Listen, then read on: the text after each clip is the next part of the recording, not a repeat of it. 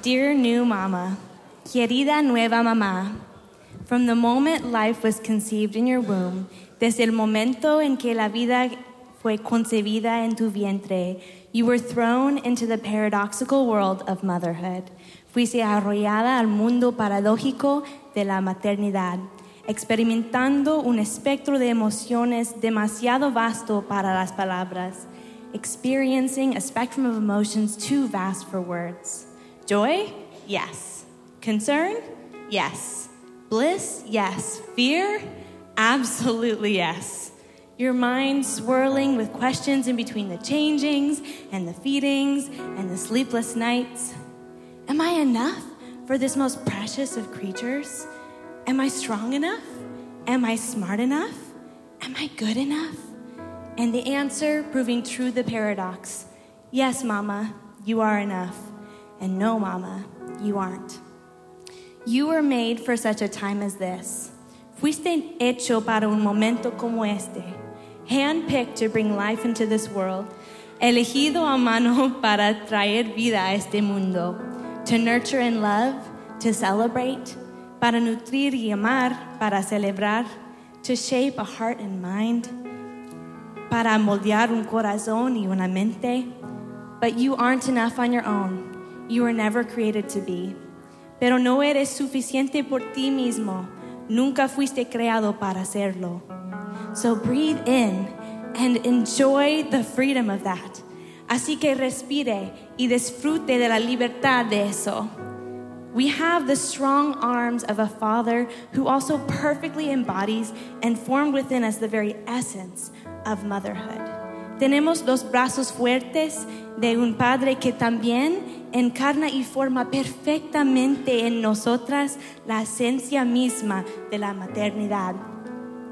While the world sleeps, and you are singing lullabies and tracing your fingers over squishy cheeks, the giver of life is singing over you, breathing into your soul exactly what you need to laugh, cry, struggle, heal, and lead this beautiful life into the next season.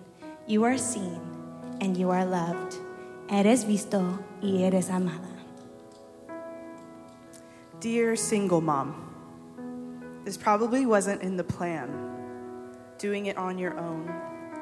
Not something you would have chosen, but more than likely had to for one reason or another. The great balancing act. Spinning plates, balls in the air, frustrated by thoughts jam-packed with all that has to be done, but also proud of the realization that you are capable of so much more than you ever thought.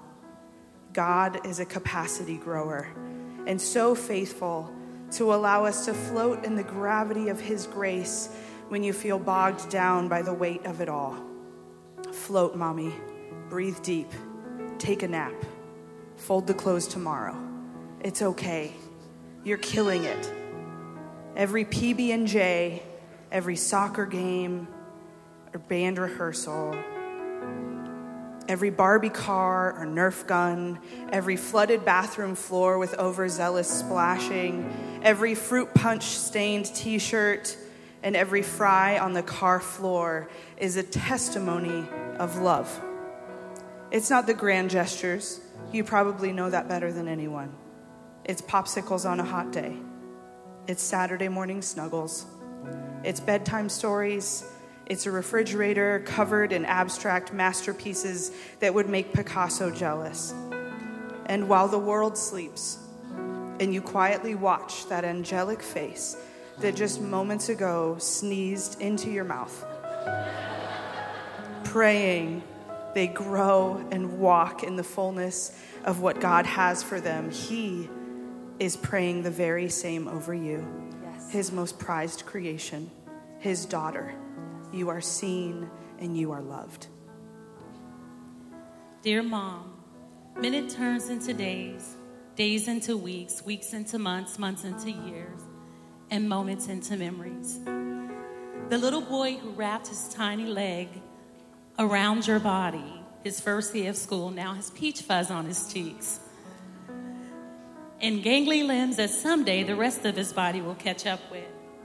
The same little girl who twirled around the living room in her favorite princess dress is now the queen of someone's heart and is standing before you in white. You may no longer kiss the scrapes and bruises on little knees, but you comfort the scrapes and bruises of the soul.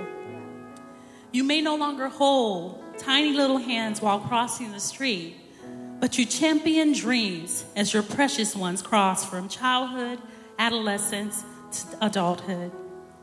Somehow you simultaneously miss and long for the past, treasure the memories being made in the present, and look with hope toward the future. And while the world sleeps, you are awake and praying and interceding, hoping and trusting that every parenting victory nugget of wisdom imparted would forever be etched in their minds. And every parenting failure would fade like the morning mist, being overcome by the new day's sun. Jesus is doing the same, interceding with you, for them, bringing peace that surpasses understanding and comfort, knowing your not so little ones are in the mighty hands of the Father. You are seen and you are loved. Dear grandmother, motherhood never ends. It's a club with a lifetime membership. Long after the echoes of little feet running down the halls have ceased, and the eye rolls of an angsty man cub are no more. Even after this life you've nurtured with your own body has grown, married, and birthed life of her own, the marks of motherhood are seared on your heart, body, and soul. That freckle on your grandson's nose is exactly like the one on the face of your son. Your granddaughter mispronounces biscotti just like your daughter did. What a joy, what a treasure to see your precious ones teach their precious ones the same songs and stories and Bible verses, building upon the very foundations you built upon. What a joy, what a treasure to love and encourage and spoil the next generation and then send them back to mom and dad. And while the world sleeps, you remember those lullabies and squishy cheeks. You remember angelic faces and snotty noses, and you still pray and intercede because the Creator, the one whose love never ends, placed his heart in you, a heart that will beat for his children forever. Grandma, you're seen and you're loved.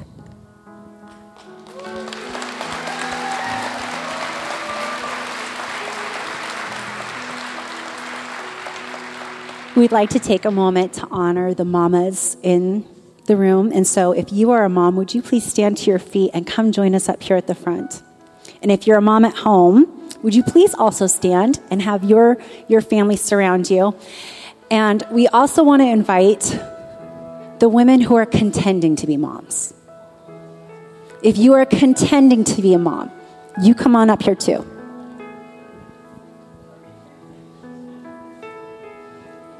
Go ahead and bring yourselves forward. Yep, come on up. My name's Liz. I'm the family pastor here at East Hill, and this is such a privilege and an honor to be able to speak this blessing over you today. Keep coming.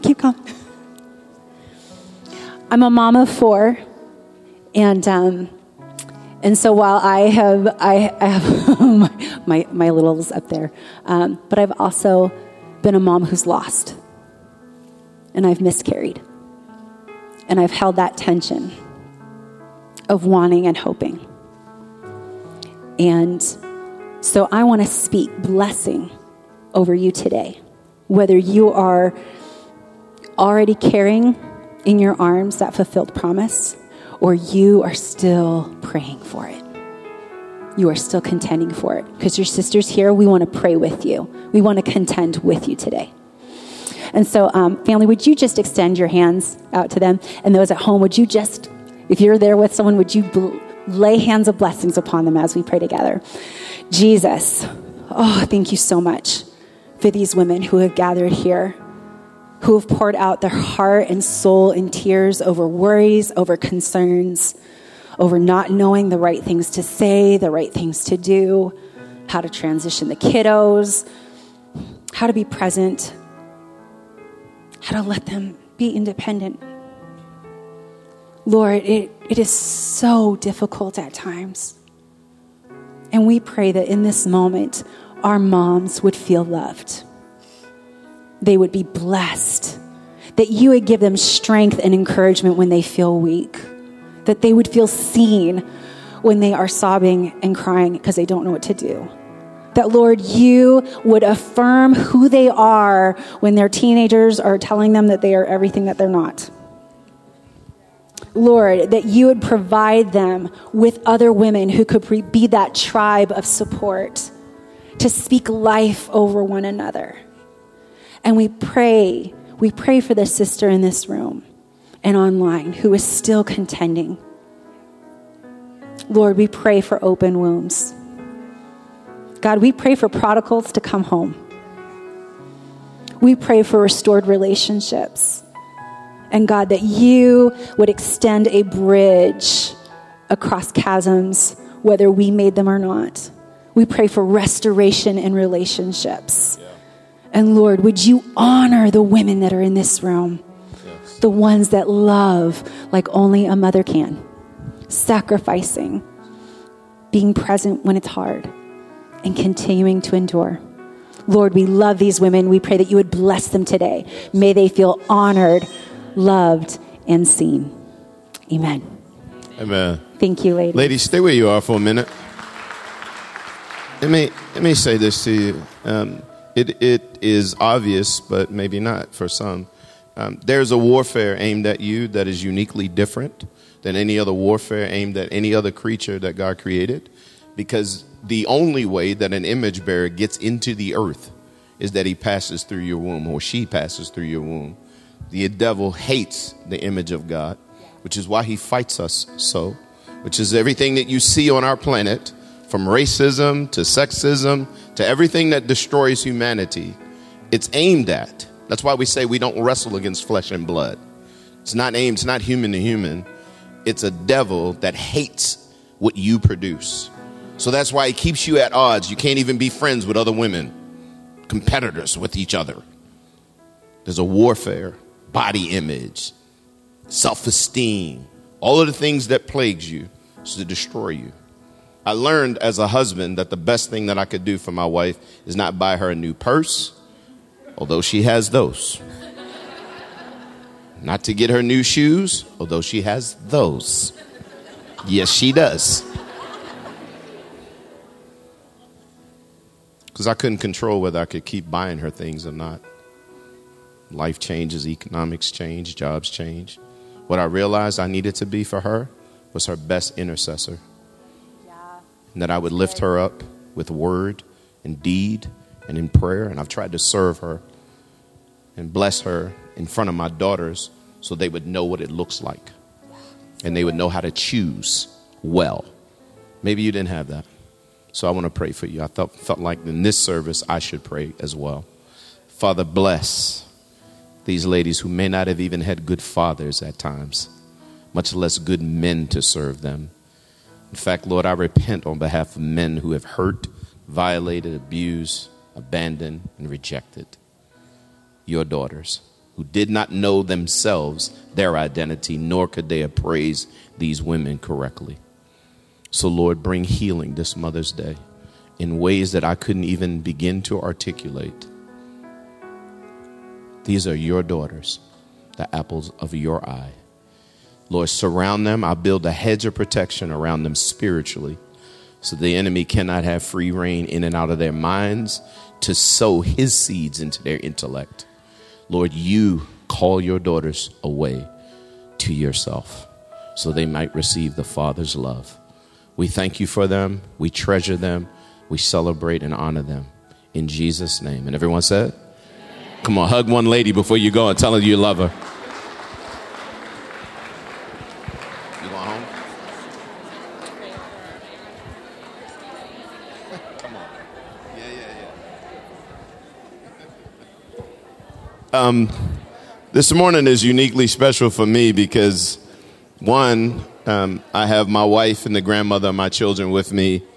And also, we celebrate 34 years of marriage tomorrow. I get a little choked up when I think about what you bring to our lives. You are everything we need. You're the strength. You're the heart of our house and our family. And you didn't know this when you married me, but and when you gave birth to 3 children, that you're going to end up raising 3 children and a man. All you ladies can testify, yes?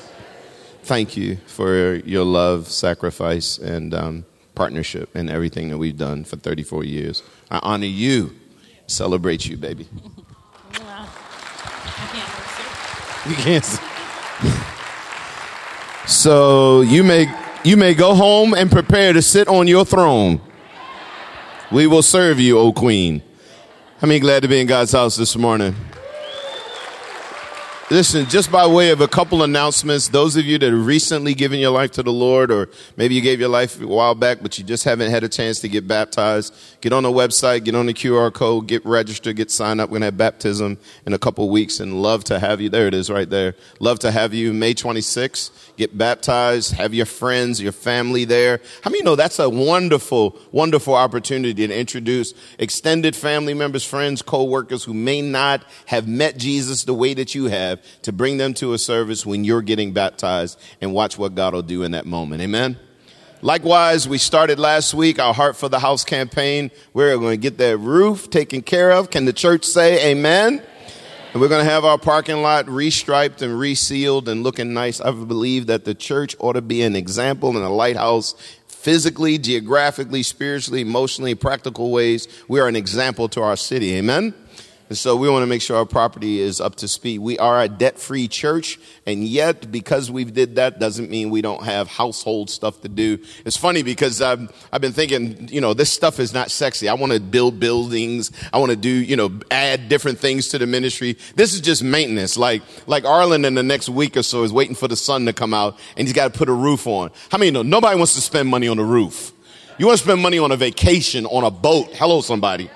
So I want to do different things in ministry, but there's certain things that just must be done to keep the house running well and in order. And so that's part of it. We're believing God for $350,000 above the tithes and offering by July 31st to get that done. We want to pay cash. Say cash.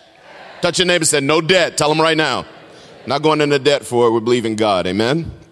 So you pray, seek the Lord, and we'll report to you each week as we go. So listen, I want to start a new series this morning, and May is Mental Health Awareness Month. And so we spent a lot of time on Wednesday night praying specifically for mental health. Is anybody in your family plagued, or you yourself plagued with mental health at all? Like myself, that struggles maybe with seasonal depression or anxiety. We want you to know that this is not a church where we're afraid to talk about it. And it's an issue in my life that I'm wrestling with. Vitamin D, the happy light, all of the stuff that I'm doing to try to get through these dull, gray winters. Come on, somebody. Anybody want to see the sunshine again? Man, the Lord, come on. We live in the Pacific Northwest, so there's a grace to do so, but there's also a cost associated with that. A lot of people struggle in that way, like me. And we want you to know that there are resources. Get on the QR code in the seat back in front of you. We have a ton of resources. If it's trauma, if it's anxiety, if it's suicide, whatever it is, we got a connection point for you to take the next step. You are not alone. We love you and value you. So with that being said, we're starting a series called The Mind of Christ. Say the mind of Christ. That's a different mind than our minds.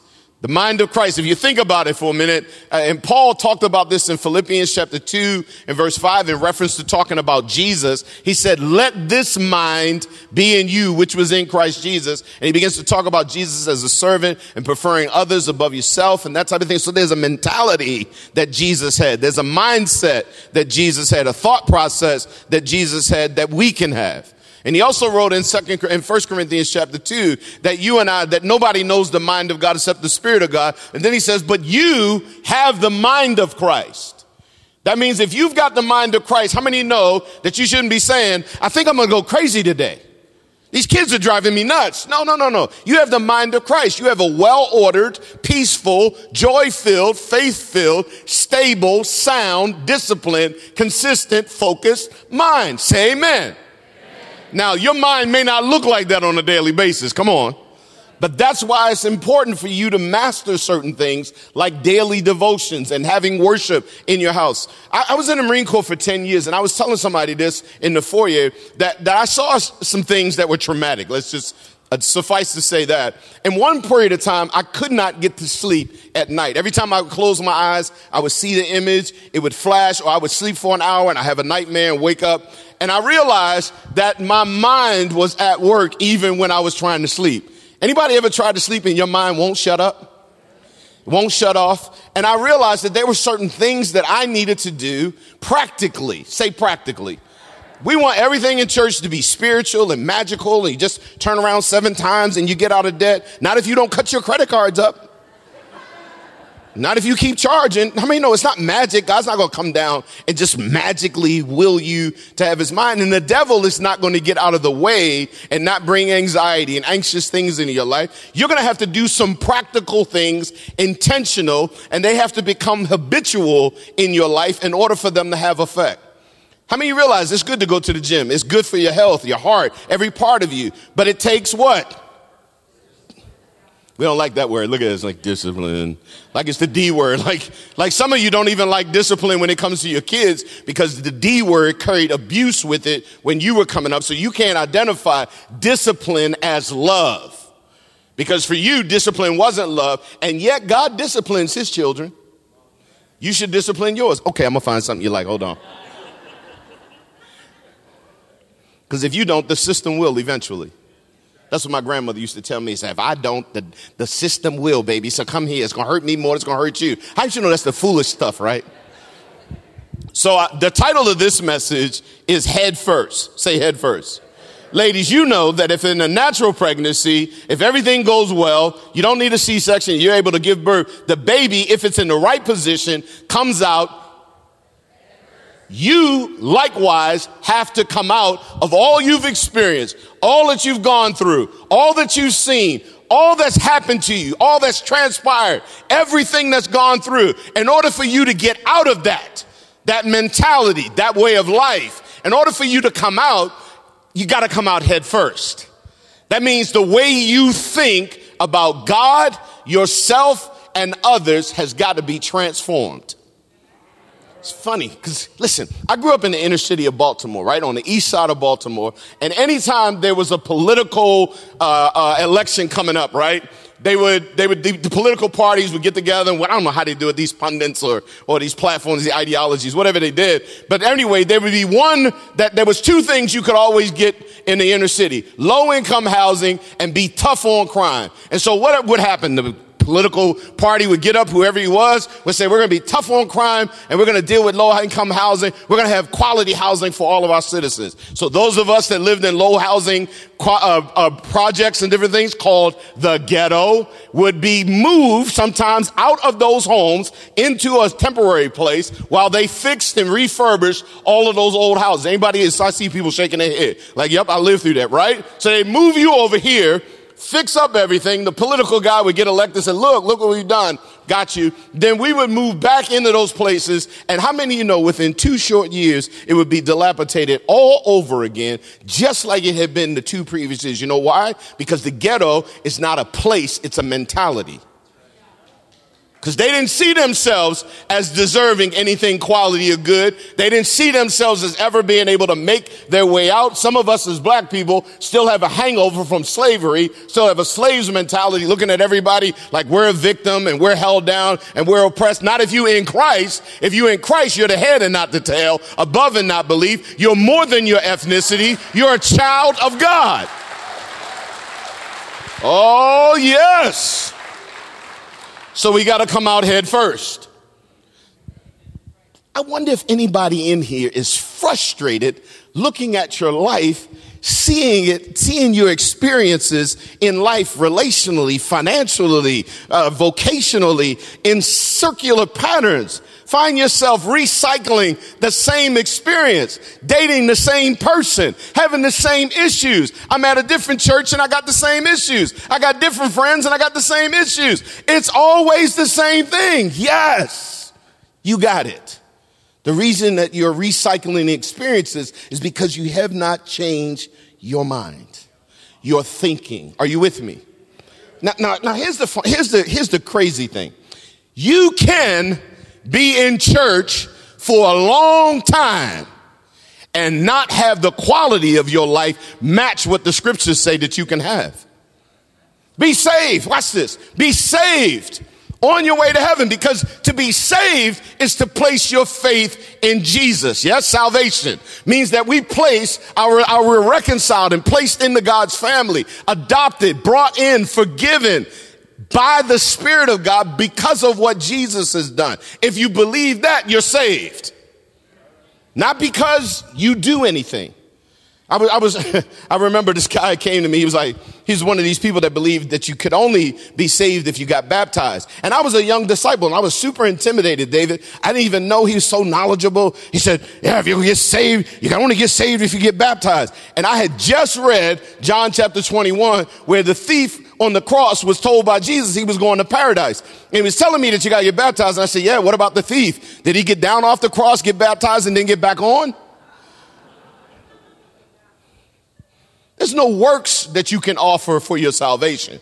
Your relationship with God is based on Jesus's finished work, period, end of story. Touch your neighbor and say, Jesus did it. So I place my faith in what Jesus did.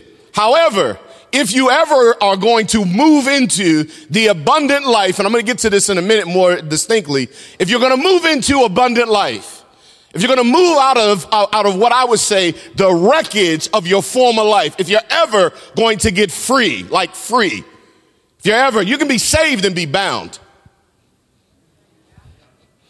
You can be saved on your way to heaven and be bound by the effects of your sin past, your sins and the sins of others perpetrated against you. You're saved on your way to heaven. You'd be surprised. I grew up in a church where people were saved and going to heaven because they believed in Jesus, but were mean as the devil. I went to a church, I told the early service, I went to a church once and I was coming in and I had Jocelyn, Keisha, and Keith in tow and Coco, and I grabbed the door, just like in the back door. I grabbed the door and opened it and it jerked out of my hand, Corey. I was like, oh my gosh, so I grabbed it and pulled it real hard, and there was this little lady, usher lady on the other end of the door, and she looked at me and says, we're praying, just wait a minute, and shut the door. And I thought, if anybody in this building needs prayer, it's me. Let me in, please. My wife wants me to get prayer. Trust me. And I thought it was just, maybe she having a bad Sunday. Maybe, Keisha, she was mean like that till she went to be with Jesus. Notice what I just said.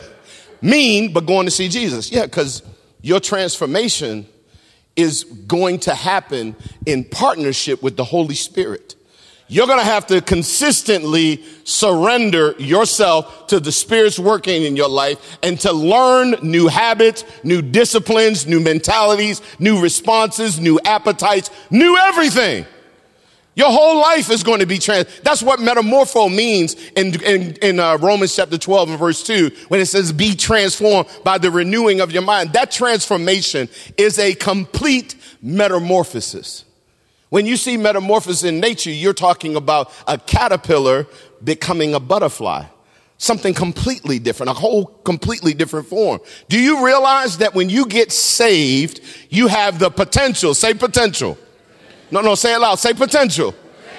You have the potential to be a completely different person. That when people see you, they're like, oh my God, Corey, is that you? And you're like, yeah, that's me. It's like, my God, you look so different. What happened to you talking? Your attitude, the way you are is just different. You're like, yeah, I don't know what it is. The only thing I've done is I've let Jesus into my heart, and I'm following him, and I'm reading my Bible. I'm worshiping, I'm serving, I'm doing all this stuff. And because of that, you've changed. Can't tell somebody you changed. They tell you that. If you're telling me I've changed, you haven't changed. It's for me to tell you, oh my gosh, look at you. You're different. You're in a completely different place than you were last year. You'd be surprised how many Christians are in the same exact place emotionally, economically, everywhere as they were 5-10 years ago. They're in church every Sunday, sitting in church, serving on teams, but never getting renewed, never being transformed, never coming out. Say, come out. Do you know that you and I don't think like God thinks? Oh, let me read it to you. Isaiah 55, verse 8. For my thoughts about everything and everyone are not your thoughts. So when you think you got a good thought, just know that's not God's thought. Unless you can line it up to the scripture. How many times you had a good thought that was God, but the way you executed that thought wasn't God? Yeah, I've been on, the couch a couple times because maybe I was on the right side of the argument. What's your name, man? Brother right there. What, Chris? You married? Yeah, Have you ever been on the right side of the argument, but you didn't win? Yeah, man. Come on, bro. It's ridiculous because you had the right thought, but the wrong way. See, I told you, girl, I took the trash out. I help you all the time. How many times have you known what God said, but didn't execute it with the right heart, the right time? Nothing came out right. That's because my thoughts are not your thoughts. Neither are your ways my ways, declares the Lord. As the heavens, listen to this, are as higher than the earth, so are my ways higher than your ways, and my thoughts than your thoughts. I don't think like God. My actions, strategies, plans do not function the way that God would. That's why we need godly counsel and we need confirmation from other believers. That's why we live in community, because I don't know about you, but my heart, my mind, I can talk myself into anything. Isn't that funny? How many of you ever talked yourself into dating the wrong person? Everybody around you was telling you he was a loser, and you kept saying, no, but God, I just got a heart for him. And then you start getting all spiritual. It's about biceps and everything else, but you make it, oh, I just feel the spirit when I'm around him. Feel the spirit, okay. You feel the spirit when you're around him. I know what spirit it is. Hello. Isn't it funny, though, because we start doing that spiritual stuff. And it don't even match anything in scripture. You're like, I know that's who God has for me. Oh, does he? Okay, so is he saved? Does he go to church? Does he have a pastor? But I know he's the one that God has for me. How is that possible?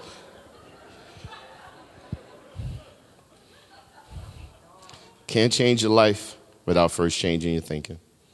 Stop talking to me about all the stuff that you said, God said, and he gonna do this type. Nope, stop it. You can't change your life until you change your thinking. You just can't. In fact, if you looked at your life right now, it is the products of the thoughts you've held in your mind, and you are moving toward them.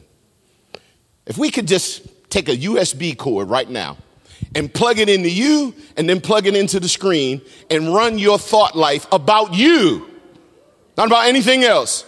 Just run your thought life. We're going to plug you in, USB, and we're going to project up there all of the thoughts that you think about yourself. I'm a failure. Nobody loves me. I'm too fat. I'm too skinny. I'm not smart enough. I'm too black. I'm too not. Whatever it is, there it is. And if that's your thought life, how in the world will you ever live an abundant life in Christ? If that's how you think.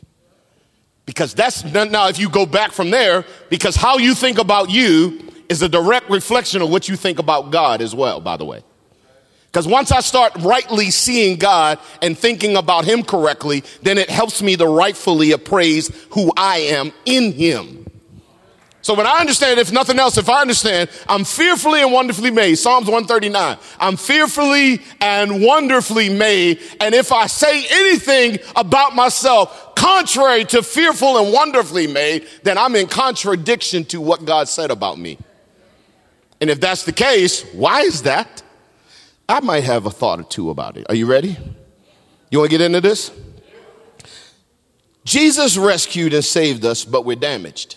Say, I'm damaged goods. Touch somebody next to you and say, I'm damaged goods. And touch your neighbor, the one who just said that to you, say, I know.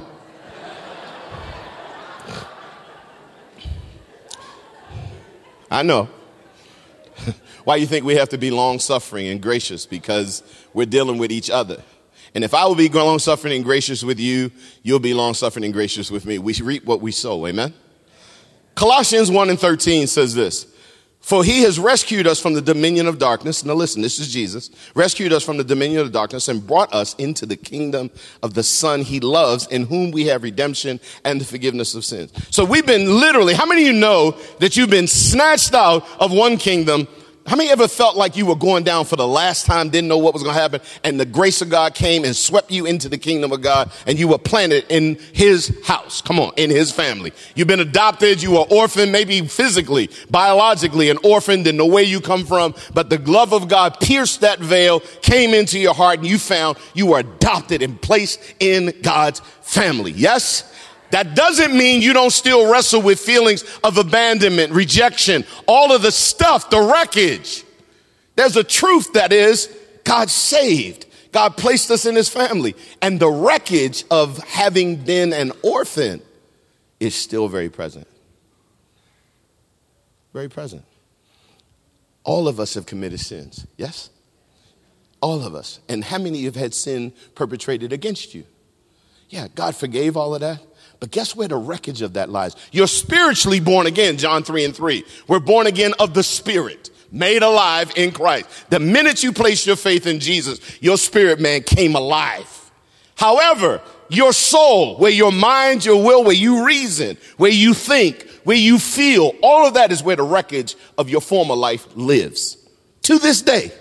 That wreckage lives. And most of us as Christians have done like I used to do when I was cleaning up my room. We just kind of picked up the rug and swept all of that past stuff underneath the rug and patted it down and stepped on it and just tried to live our life. And somebody came into your life, you got married, and they said, hey, you know that there's like stuff under there, right? And because you got married to him, you start bumping into it. Come on, somebody. You start bumping into it, and all of a sudden they got attitudes and appetites and habits and responses that come from a former life. Y'all not talking to me. The culture has you so conscious of your image. You know, it's funny. Anybody ever tried to take a selfie and you got to take 5 minutes before you can get, like, it's 7 ladies and 3 guys and everybody's getting their hair together and trying to get it's like, good grief, we can't even get the picture taken because everybody's so conscious of how they're going to look.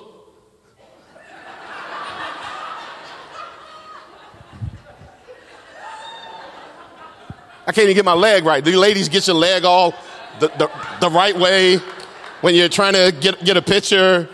Because you want to look. Here's what I would like for East Hill to do. Stop being so doggone concerned about what you look like to other people. And be concerned about the inner reality of who you really are before the Lord.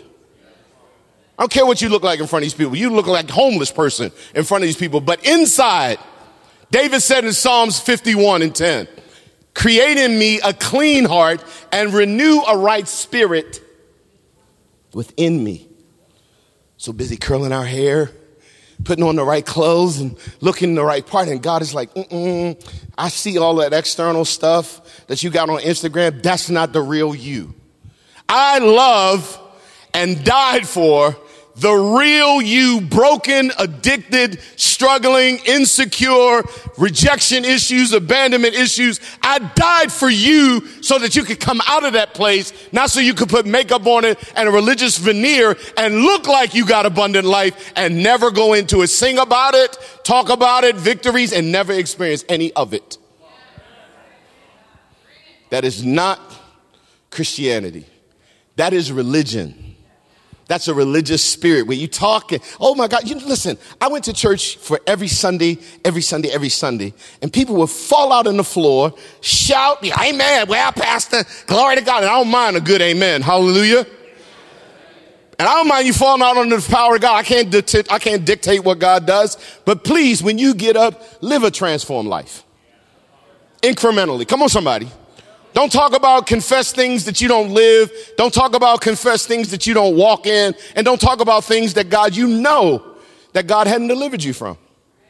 It would be better if I used to tell our church all the time, Arlen, in LA, I said, please bring the real you to church every week. That broken, addicted, struggling, honest version of you. Bring that person to church and come to the altar and be ministered to and have hands laid on you and live in the community as a flawed person and stop trying to act like something you are not.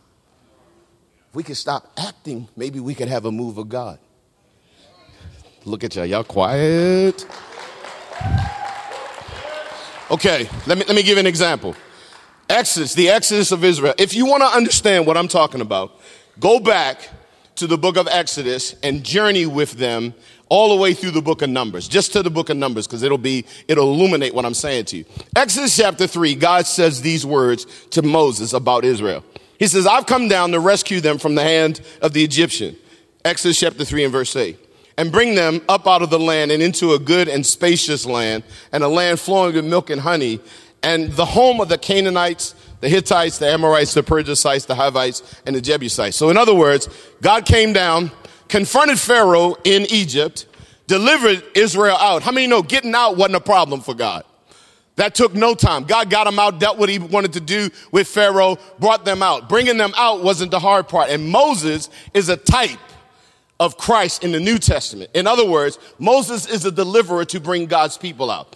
In a metaphoric sense, that's what I'm doing here at Gresham. I'm preaching so that God's people might come out and to go out to worship him in spirit and in truth. Amen?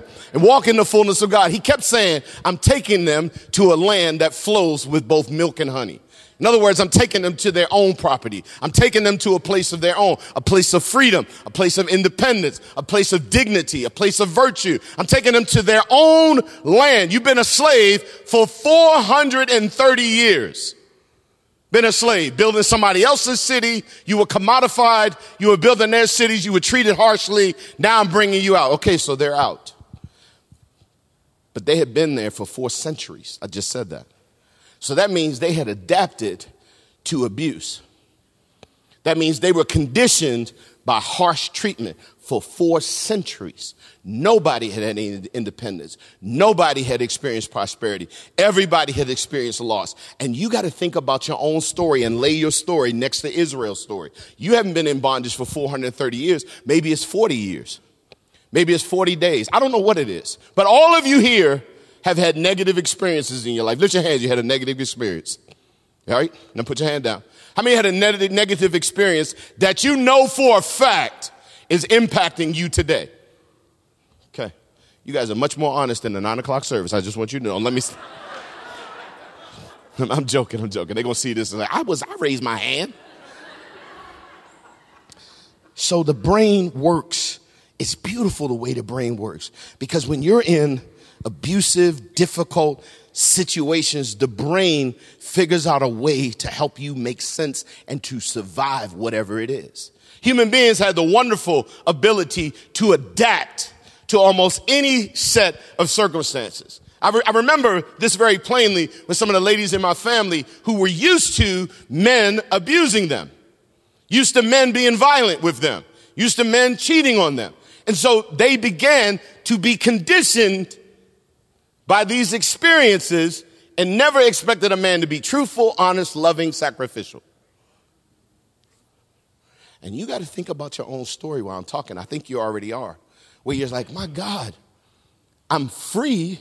I'm in a different place. I go to East Hill. I come at 11:30, but my life is not changing to match what I'm hearing. How come I'm not having more peace? How come there isn't more joy? How come I have all of these memories and issues going on in my life? How come I'm so insecure? How come I'm always a victim? How come in every situation I got to give the list of reasons why people need to cater to me and I'm never responsible for my own choices? Because my mom, it's my dad, it's my past, it was the drugs, it was this. No, it was you.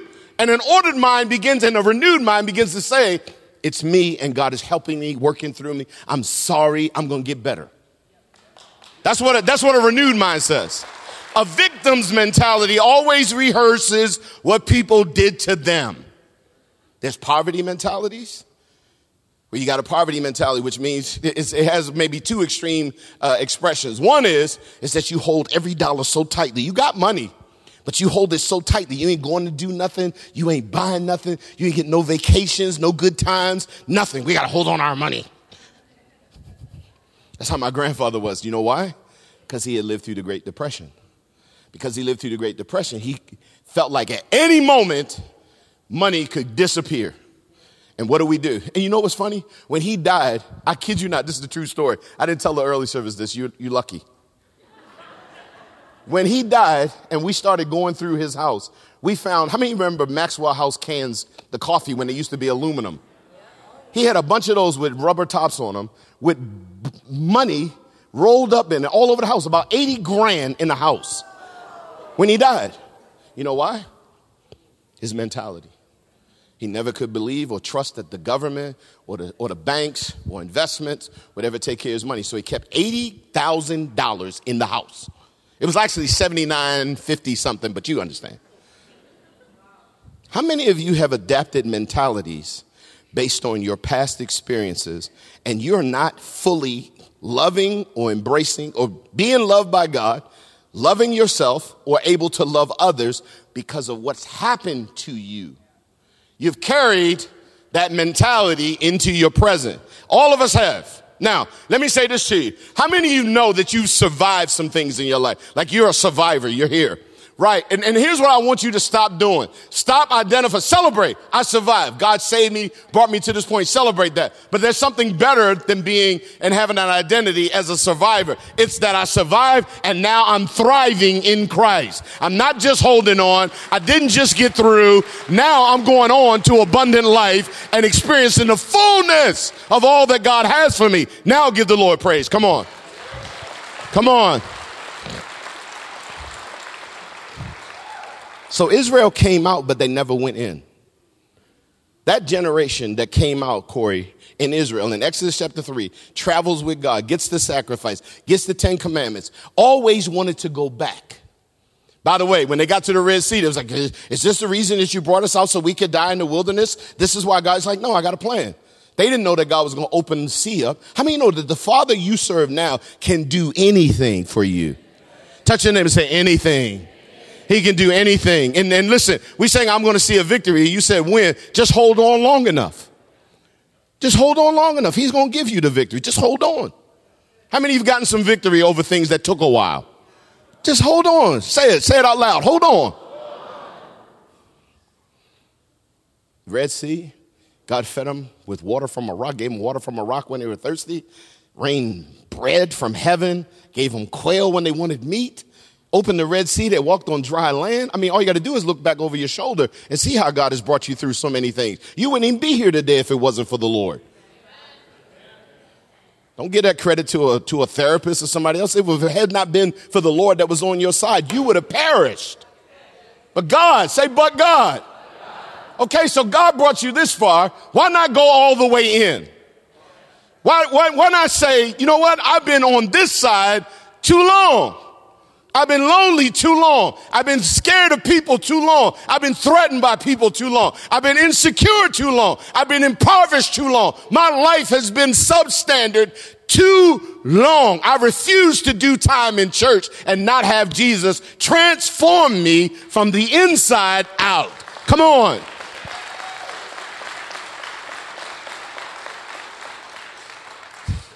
This message right here could change your generations. You know how I know? Because it changed mine. You ain't the only one that's been abused. You're not the only one that's been abandoned. Stop thinking you're the only one, and you're just so much more of a victim than anybody else. And that's not to diminish what you went through. I'm just telling you that everybody's got a story. Everybody you meet's got a story. How come some people are winning and you're not?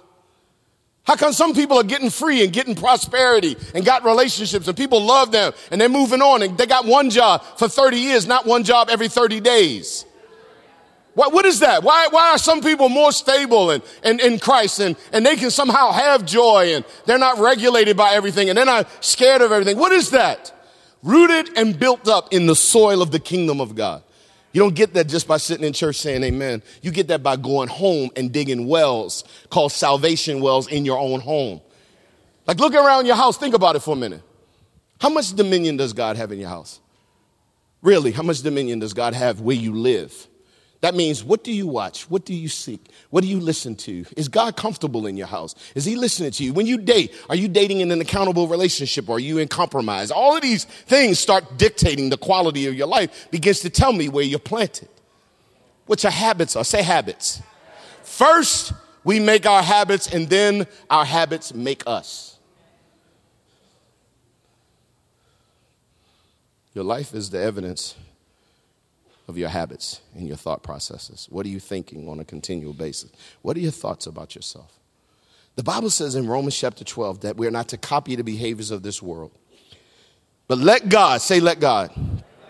Let God transform you into a new person by changing the way you think. Then you will learn to know God's will for you, which is good and pleasing and perfect. Renewed thinking. There's this scientific term called neuroplasticity that deals with the brain. And what it is the brain has the ability to rewire and restructure itself. Christianity in Christ, the Bible calls it being renewed in your thinking. In science, it is actually creating different neural pathways in your brain. There are certain things you do habitually without thinking because you have a neural pathway in your mind called a victimization and offense. And immediately when something comes, it runs right in the neural pathway of offense. And there you go, offended with somebody again who told you the truth, by the way. You offended because they told you the truth. I didn't like the way they said it. And listen, get over that. That's childish. At a certain point, you got to get past how the package looked and get to the substance of it. Was it the truth? If it is, then yep, that's me. Thank God. I'd like you to say it better the next time, but I hear it. Neural pathways. You don't even know it. It's a subconscious thing. It just happens. You just respond. Right out of all of that trauma, right out of all of that past, you're insecure, abandoned, rejection, all of that failure. So all of a sudden you got a failure complex. Everything you do is going to fail. Well, I don't know if I can do it. And I don't know if I'll be able to succeed. Why not? You're God's child. Why not? You have God's mind. Why not? You have the Spirit of God inside of you. So even if you struggle at it, God said, don't worry about it. I'm going to come alongside of you. I'm going to empower you. I'm going to equip you. I know you say you can't read and you're dyslexic, but I'm the God of the universe. I can help you read. Come on, somebody. I know, Moses, you said you're a man of slow speech, but I made your mouth so I can make it any way I want to. And so why not begin to confess those things over your life? These ladies in my life, my daughter and them, I was talking about y'all in the early service because, she's a young mom. And these young moms, I'm listening to them, and I have such love and affinity for them because it's so hard to do what they do. I mean, think about it. In our culture, it used to be a time where women raised children and stayed home. The economics are such now that we need almost 2 incomes. If you're a mom and you don't have to work, you're a rarity and an exception.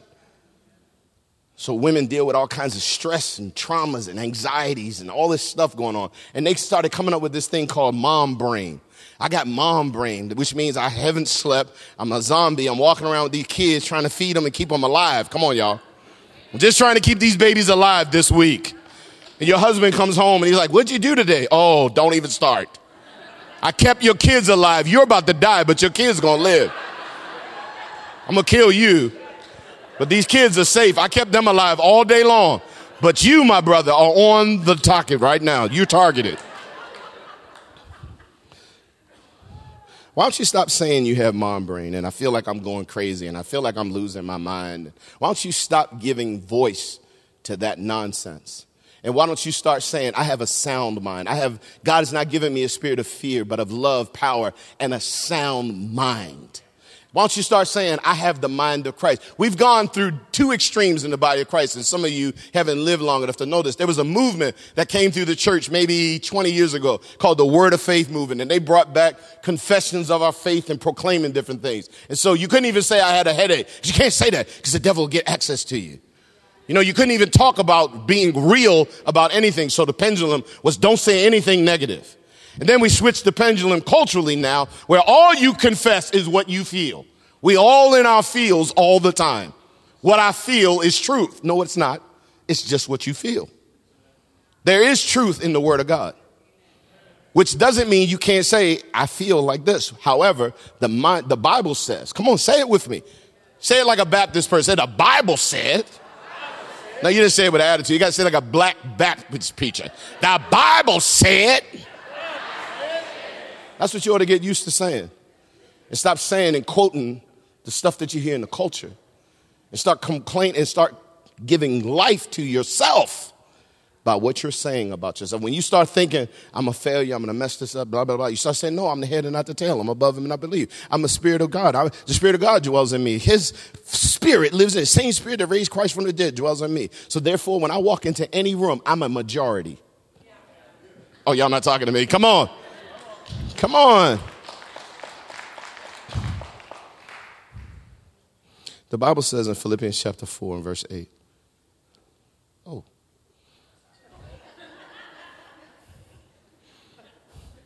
That's an inside joke. And now, dear brothers and sisters, one final thing.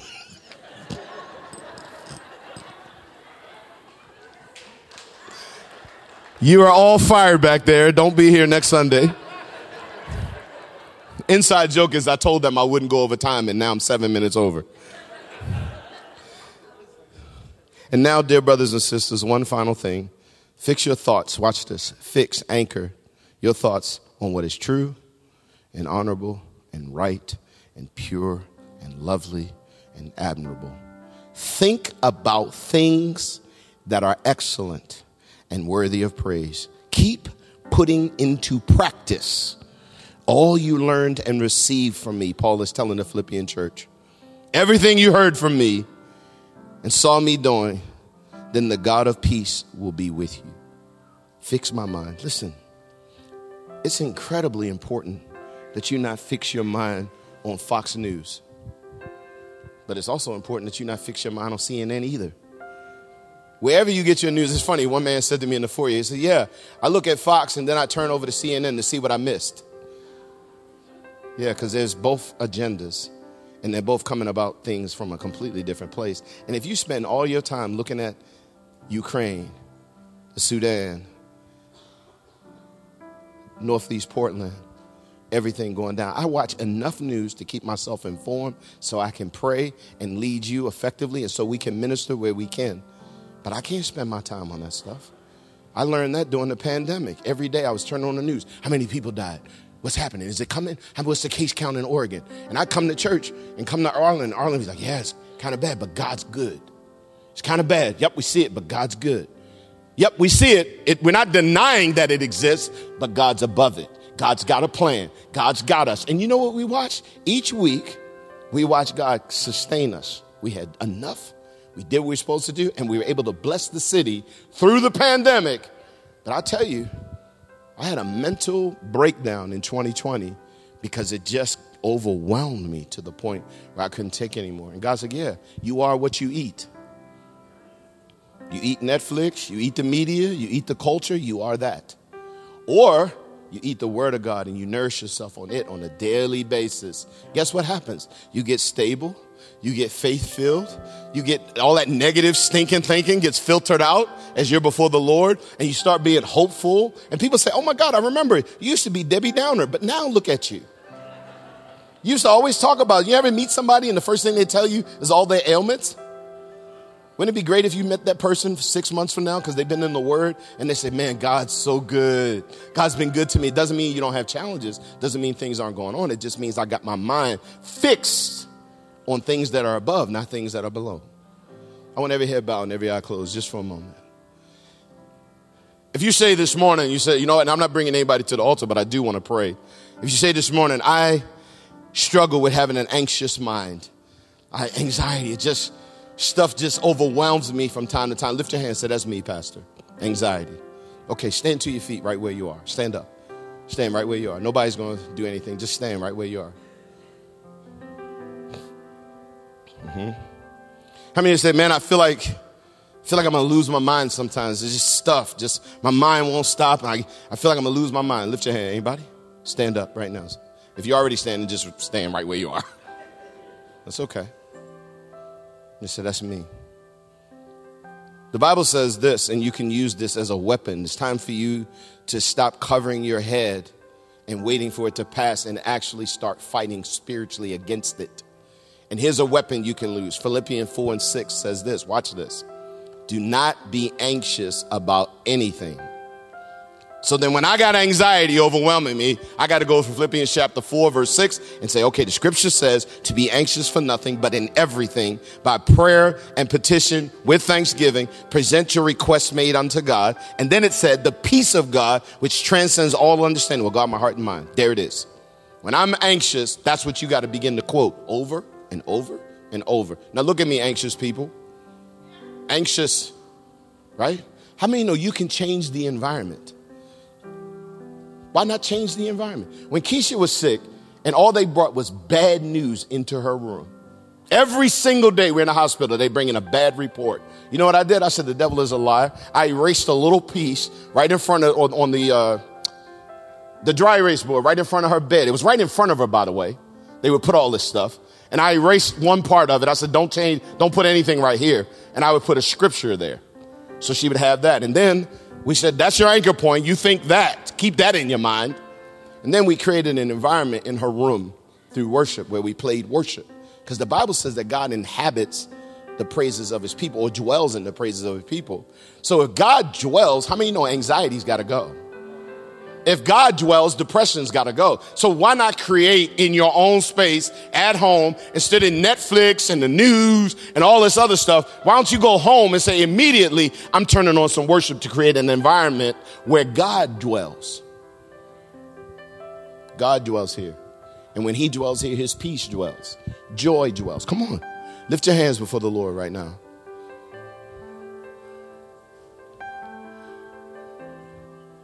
Go ahead and talk to him about it for a second. Tell the Lord you need his help. Tell the Lord you need to break certain patterns, certain habits, certain mentalities. In the name of the Lord. In the name of the Lord.